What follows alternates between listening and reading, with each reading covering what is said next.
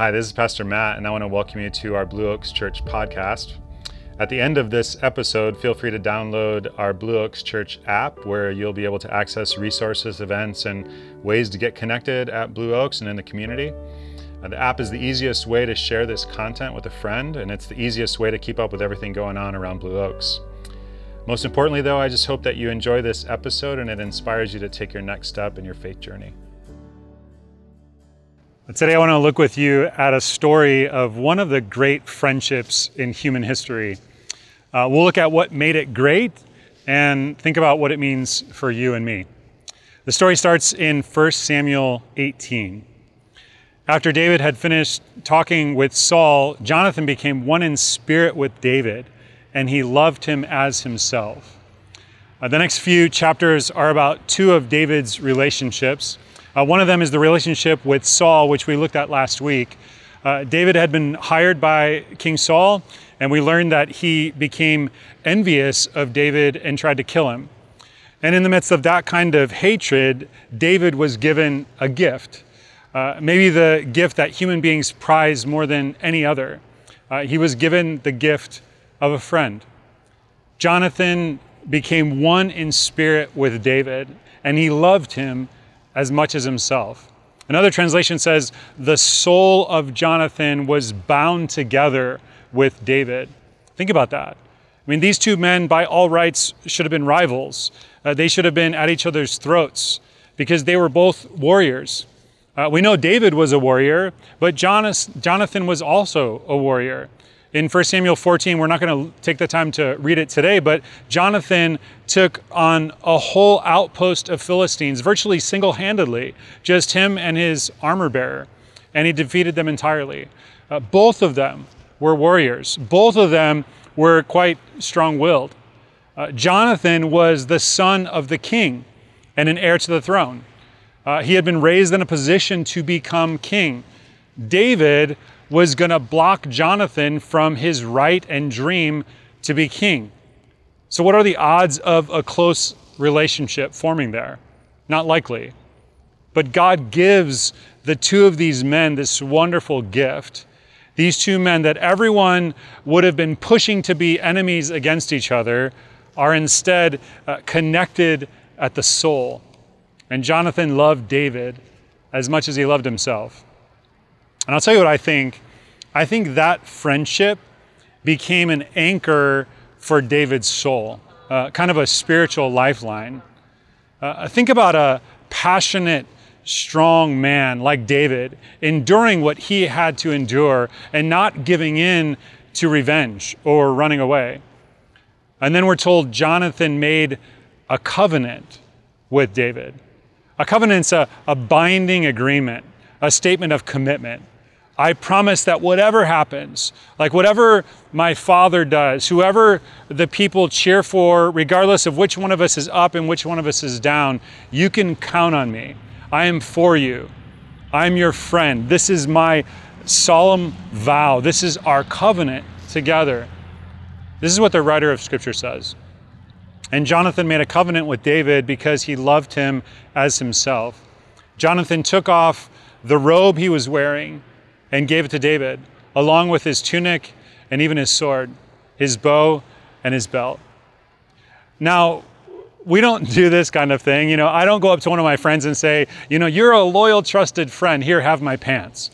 We don't do that, but they did. Some scholars say that this was Jonathan's way of recognizing that David was being called by God to be the king.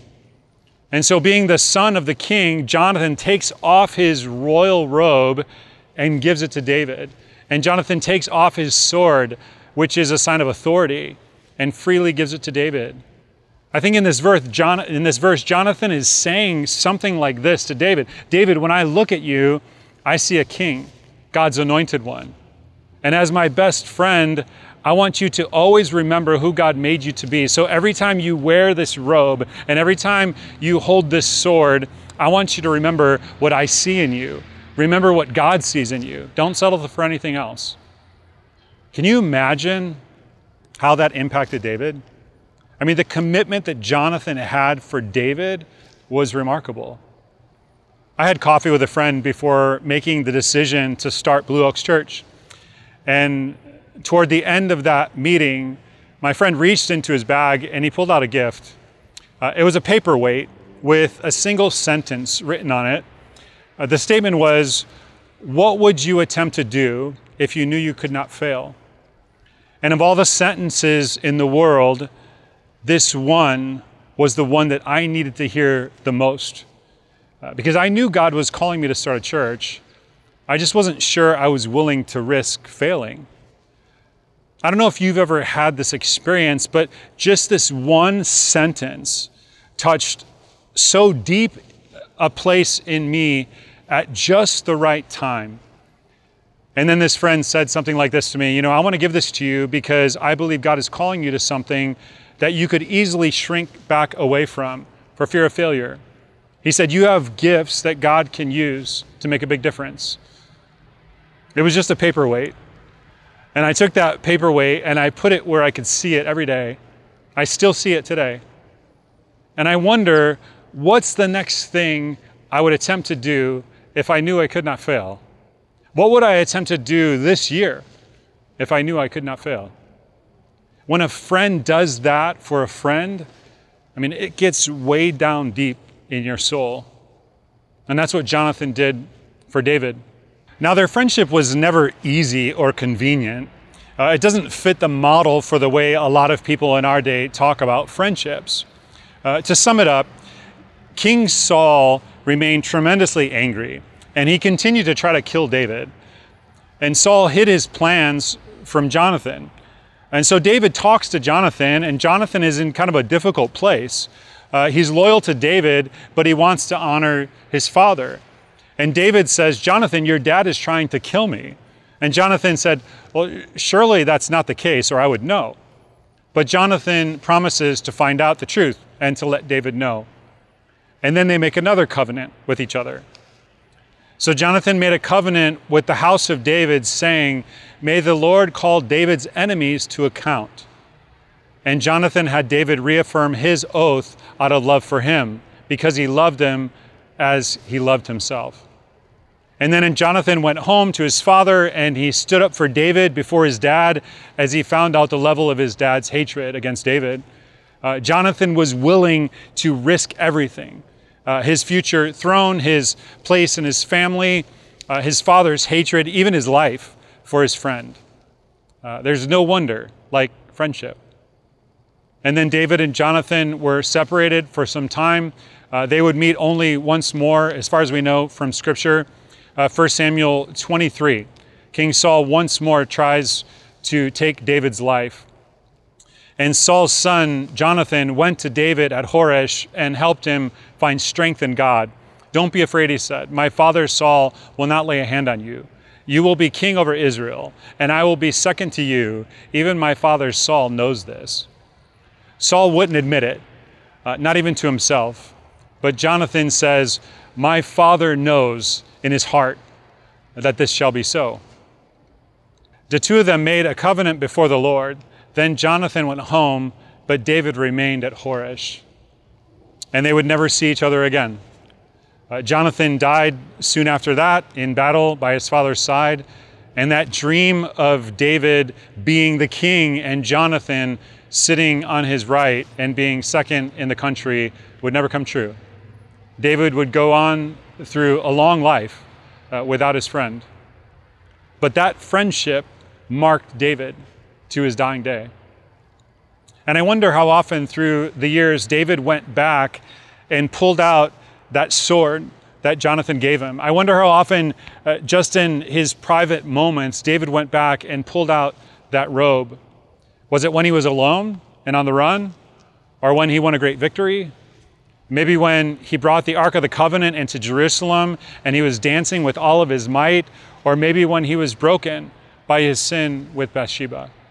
I wonder how often he went into the room and pulled out of the box where he kept what he'd been given. The royal robe and the sword of a king that were now his. But at what a price. I wonder how often he did that and remembered his friend and remembered what his friend called him to.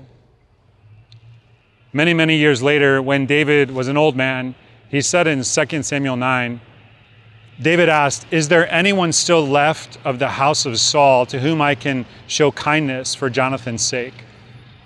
And we're going to look at this next week because he finds Mephibosheth, who is Jonathan's crippled, frightened son. David seats him at his own table and treats him like his own son. It's an incredible story. Every time David looks at that boy, he remembers his friend and he remembers the covenant that nothing could break. Not rivalry, not ambition, not families, not war, not geography, not separation, not political factions, not death itself. There's no wonder like the wonder of two souls being knit together in a covenant of God. There's no wonder like spiritual friendship. Well, that's the story. It's an amazing story. And of course, it leads to a question. Can such friendship exist today? Are they meant for you and me? Is this just like an ancient story, or is such a relationship available for ordinary people? Well, that's what we're going to look at in the rest of our time today. Some of you hear the story of David and Jonathan, and you identify with it. You've had friends who deeply encouraged you, were willing to risk for you, friendships that left a mark on you. For others, you've longed for that kind of friendship for many years, but have yet to find it. Your desire is for community, and it's a result of being created in the image of God. We are created to be in community, spiritual friendships with others. As a church, we believe spiritual friendships and spiritual growth are linked. And that's why we desire everyone to be in a small group. We're preparing an 8-week all-church small group series on the core beliefs that are the foundation of spiritual growth. Each week, the Sunday message and group discussion guide will work hand in hand to explore and deepen our understanding of these 8 core beliefs that guide us in a Christ-centered life. If you've never participated in a group, or it's been some time since you did, this is your opportunity to engage and join a group. We'll announce when registration opens, and groups will be online until we are able to meet in person. If you've experienced the power of a spiritual friendship, maybe the best next step in your spiritual growth is leading a group. Leading is really about facilitating great conversations in an environment that allows authentic relationships to develop. Or if you've led a group previously, now is a great time to lead once again and experience God working through you in the lives of others. If you'd like to know more about leading a group, head to blueoakschurch.org, click Latest News, then scroll down to Small Groups. Or simply text GROUPS to 925-275-5520, and I'd love to connect with you. Let's rejoin Matt now as we learn more about spiritual friendships. All right, in the time that we have left, I want to pose some key questions about spiritual friendship. Because I believe it's God's desire for you to go through life with this kind of relationship that can potentially have a huge impact on you. And the first question is this: what exactly is a spiritual friend? What's the difference between a good friend that happens to be a Christian and a spiritual friend? I'll give you a quick definition. A spiritual friend is an intimate, life-giving friend who helps me pay attention to God. A spiritual friend is an intimate, life-giving friend. I have joy when I'm with them, and someone who helps me pay attention to God.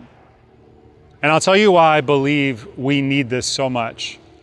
Because we suffer from something that might be called spiritual mindlessness. It's kind of a spiritual attention deficit disorder.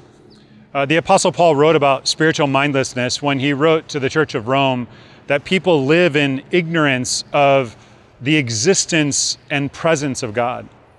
Mindlessness has to do with living without awareness, and we do it on many different levels.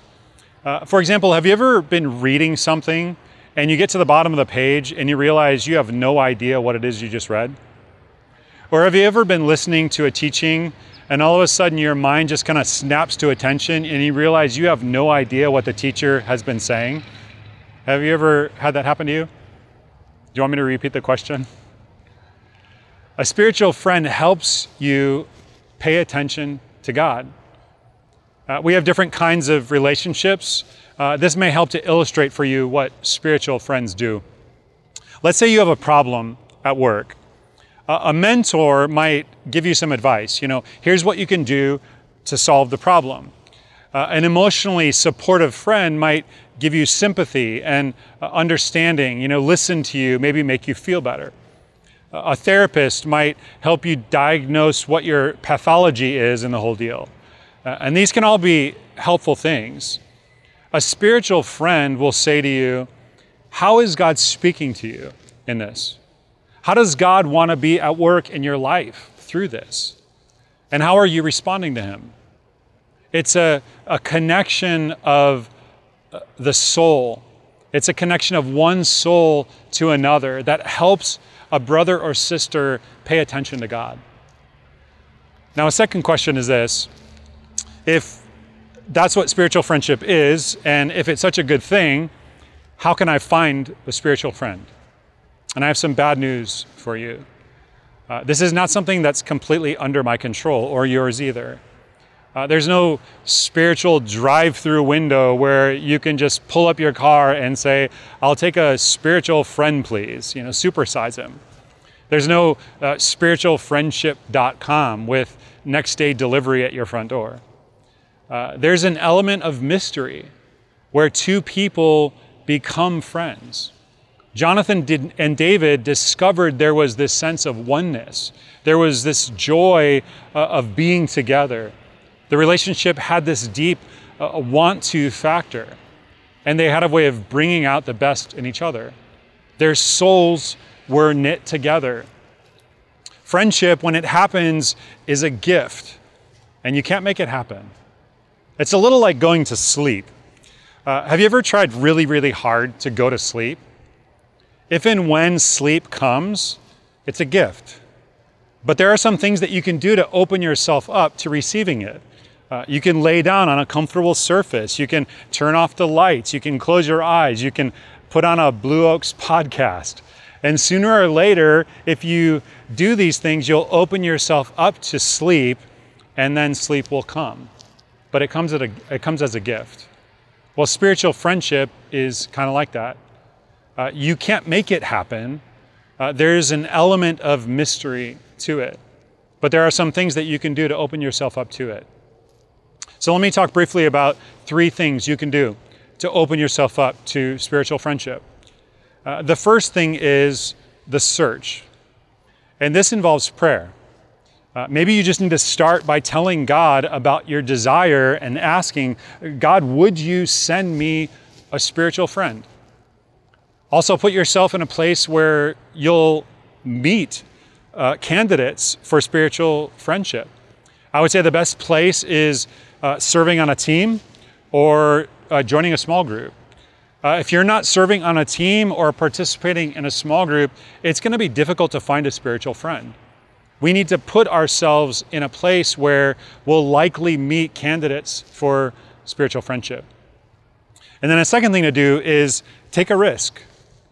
If you find someone that you think might be a good spiritual friend, take a relational risk with them. Don't schedule a meeting with that person and say, I want you to be my spiritual friend. I want to meet with you and be shaped by you and commit to being with you every day for the rest of my life. Because if that person is healthy at all, they'll run out of that meeting. And if they're not, you're going to end up in a worse shape than you already are. So go slow, be patient, test the relationship by taking a little relational risk. For example, if there's someone that you think could be a potential spiritual friend, begin by disclosing some area of struggle. Maybe not the deepest area of your life, but a significant struggle. and then watch how that person responds. Is there a level of empathy there? Do they listen well? Or do they only want to focus on themselves? Are they wise and discerning in their response? Or is there kind of a judgmental spirit attached to them? Do they honor confidentiality? You need to have these kinds of questions in your mind as you take these little relational risks.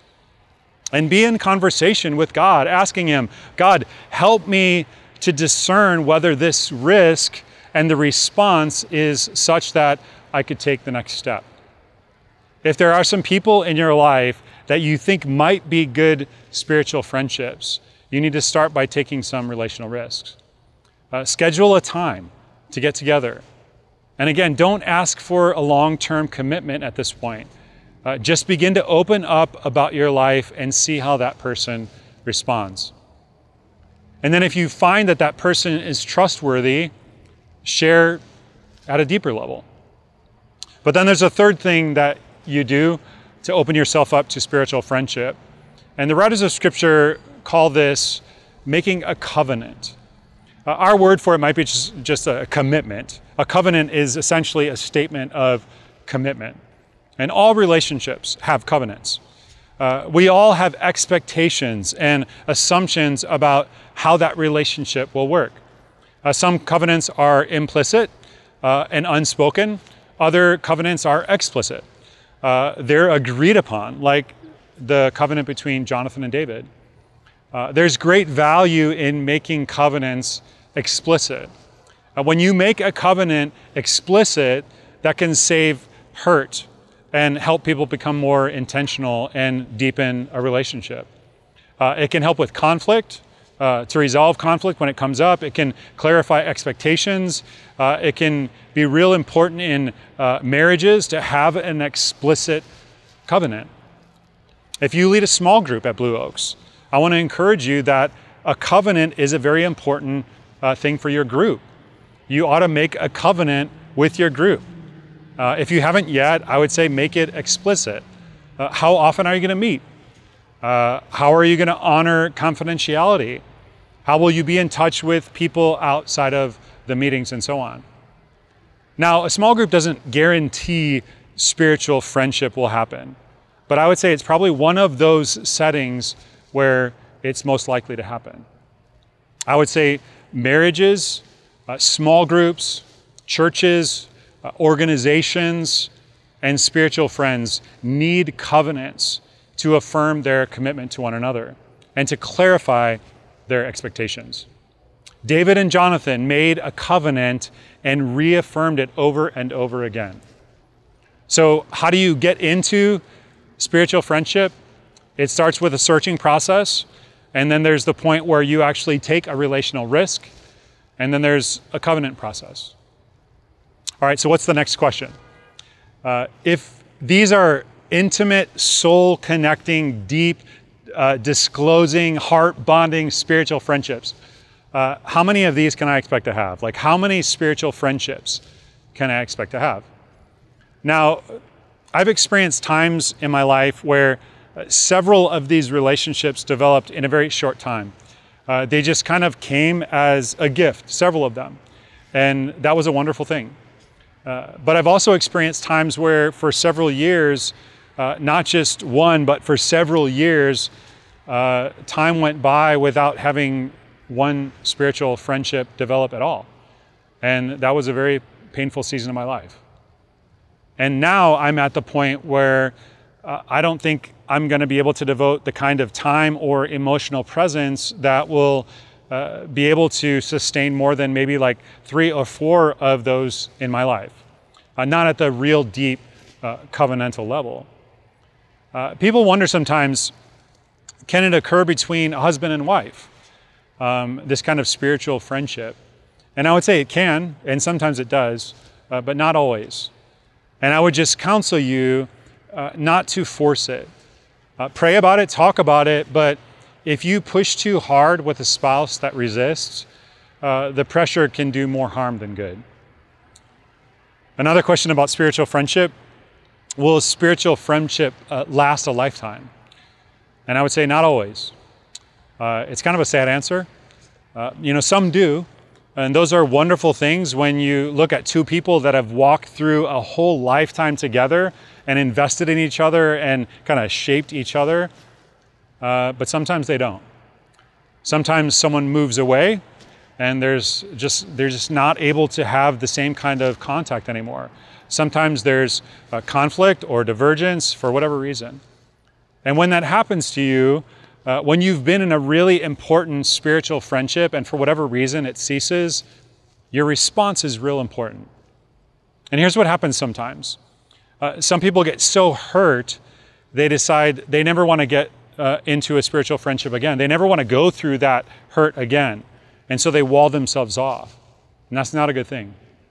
When a spiritual friendship ends, you have to grieve it. One of the most beautiful of David's Psalms is actually in the first chapter of 2 Samuel, and it's after Saul and Jonathan die. David mourned for Saul, and he commanded the whole nation to mourn. Let all of Israel weep for Saul, he said. But his mourning for Jonathan was personal. He said in 2 Samuel 1, I grieve for you, Jonathan, my brother. You were very dear to me. Your love for me was wonderful, more wonderful than that of a woman. David, of course, was married, but his marriages, to a large extent, were disasters. But in this friendship, he found what covenantal love could be. And so I would encourage you to allow what is good about spiritual friendship to motivate you to find new ones. Now, David never replaced Jonathan. I mean, that's a really important thing about friends. You never replace a friend. In our day, people talk about emotional support networks as if the people in them were just like interchangeable spare parts. Lose one, find another piece for your emotional support network. A friend is not a spare part. A friend is irreplaceable. You don't replace a friend, but you can discover your need for friends. And with David, for example, Nathan became a crucial friend. Because David understood from Jonathan, he needed someone to speak truth into his life. And Nathan did that for him. Well, will they last for a lifetime? Some do, but not all do. And you may have more work to do. And that leads me to the last question. Is spiritual friendship really worth the effort, the time, and the pain involved? Because I'll just tell you, if you really are willing to do what David and Jonathan did, to go deeper and deeper with another human being, then you can just count on it. At certain points, your heart will get broken. It will. But I want you to know that if you don't do that, your heart will get really hard. It may end up really safe, but it'll get really hard. I wish I could just sit down and talk to you one-on-one. Maybe you've never had something like this in your life, and you haven't been missing it because you're just not aware of what it could be. It hasn't even been on your radar. Maybe you've had one, and for whatever reason it's gone, and you feel so lonely, but you're afraid of getting hurt. Maybe you're searching for a spiritual friend right now, and for whatever reason, you can't find one. And you're tempted to give up because it just hurts so much to think about searching more. I want you to know it's worth it. It's worth the search. You know, Jonathan was a great warrior. He was an heir to the throne. I think he would have made a great king. He probably wanted to be king. But more than he wanted to be king, he wanted to be a friend. And in God's kingdom, that's greatness. More than Jonathan wanted to be called king, he wanted to be called friend. And you know what? So did Jesus. People wanted to make Jesus king, to seize all power and destroy all of their enemies. But there was a title Jesus wanted more, and that title was friend of sinners. He wanted to be your friend. Jesus thinks so highly of friendship that he chose to reject earthly kingship and die on a cross so he could be your friend and mine. And in the kingdom of God, it may be that there is no greater title than the title friend. There is no wonder like the wonder of God-honoring, covenant-based spiritual friendship. It's worth it. All right, let me pray for you. God, I just want to pray for those who are watching and listening right now. If they don't have this kind of spiritual friendship in their life, God, I pray that you would open them up to it in a new way. And God, I pray that you would orchestrate their path in such a way that the steps they take would lead them to a place where they could develop this kind of friendship that could potentially mark them and shape their character, and shape their relationship with you in new and profound ways. God, would you bring us to the place where we're open and ready for those friendships when you bring them along? And God, would you bless us in ways that we couldn't even imagine by those people that you bring into our life. And I ask this in Jesus' name, amen.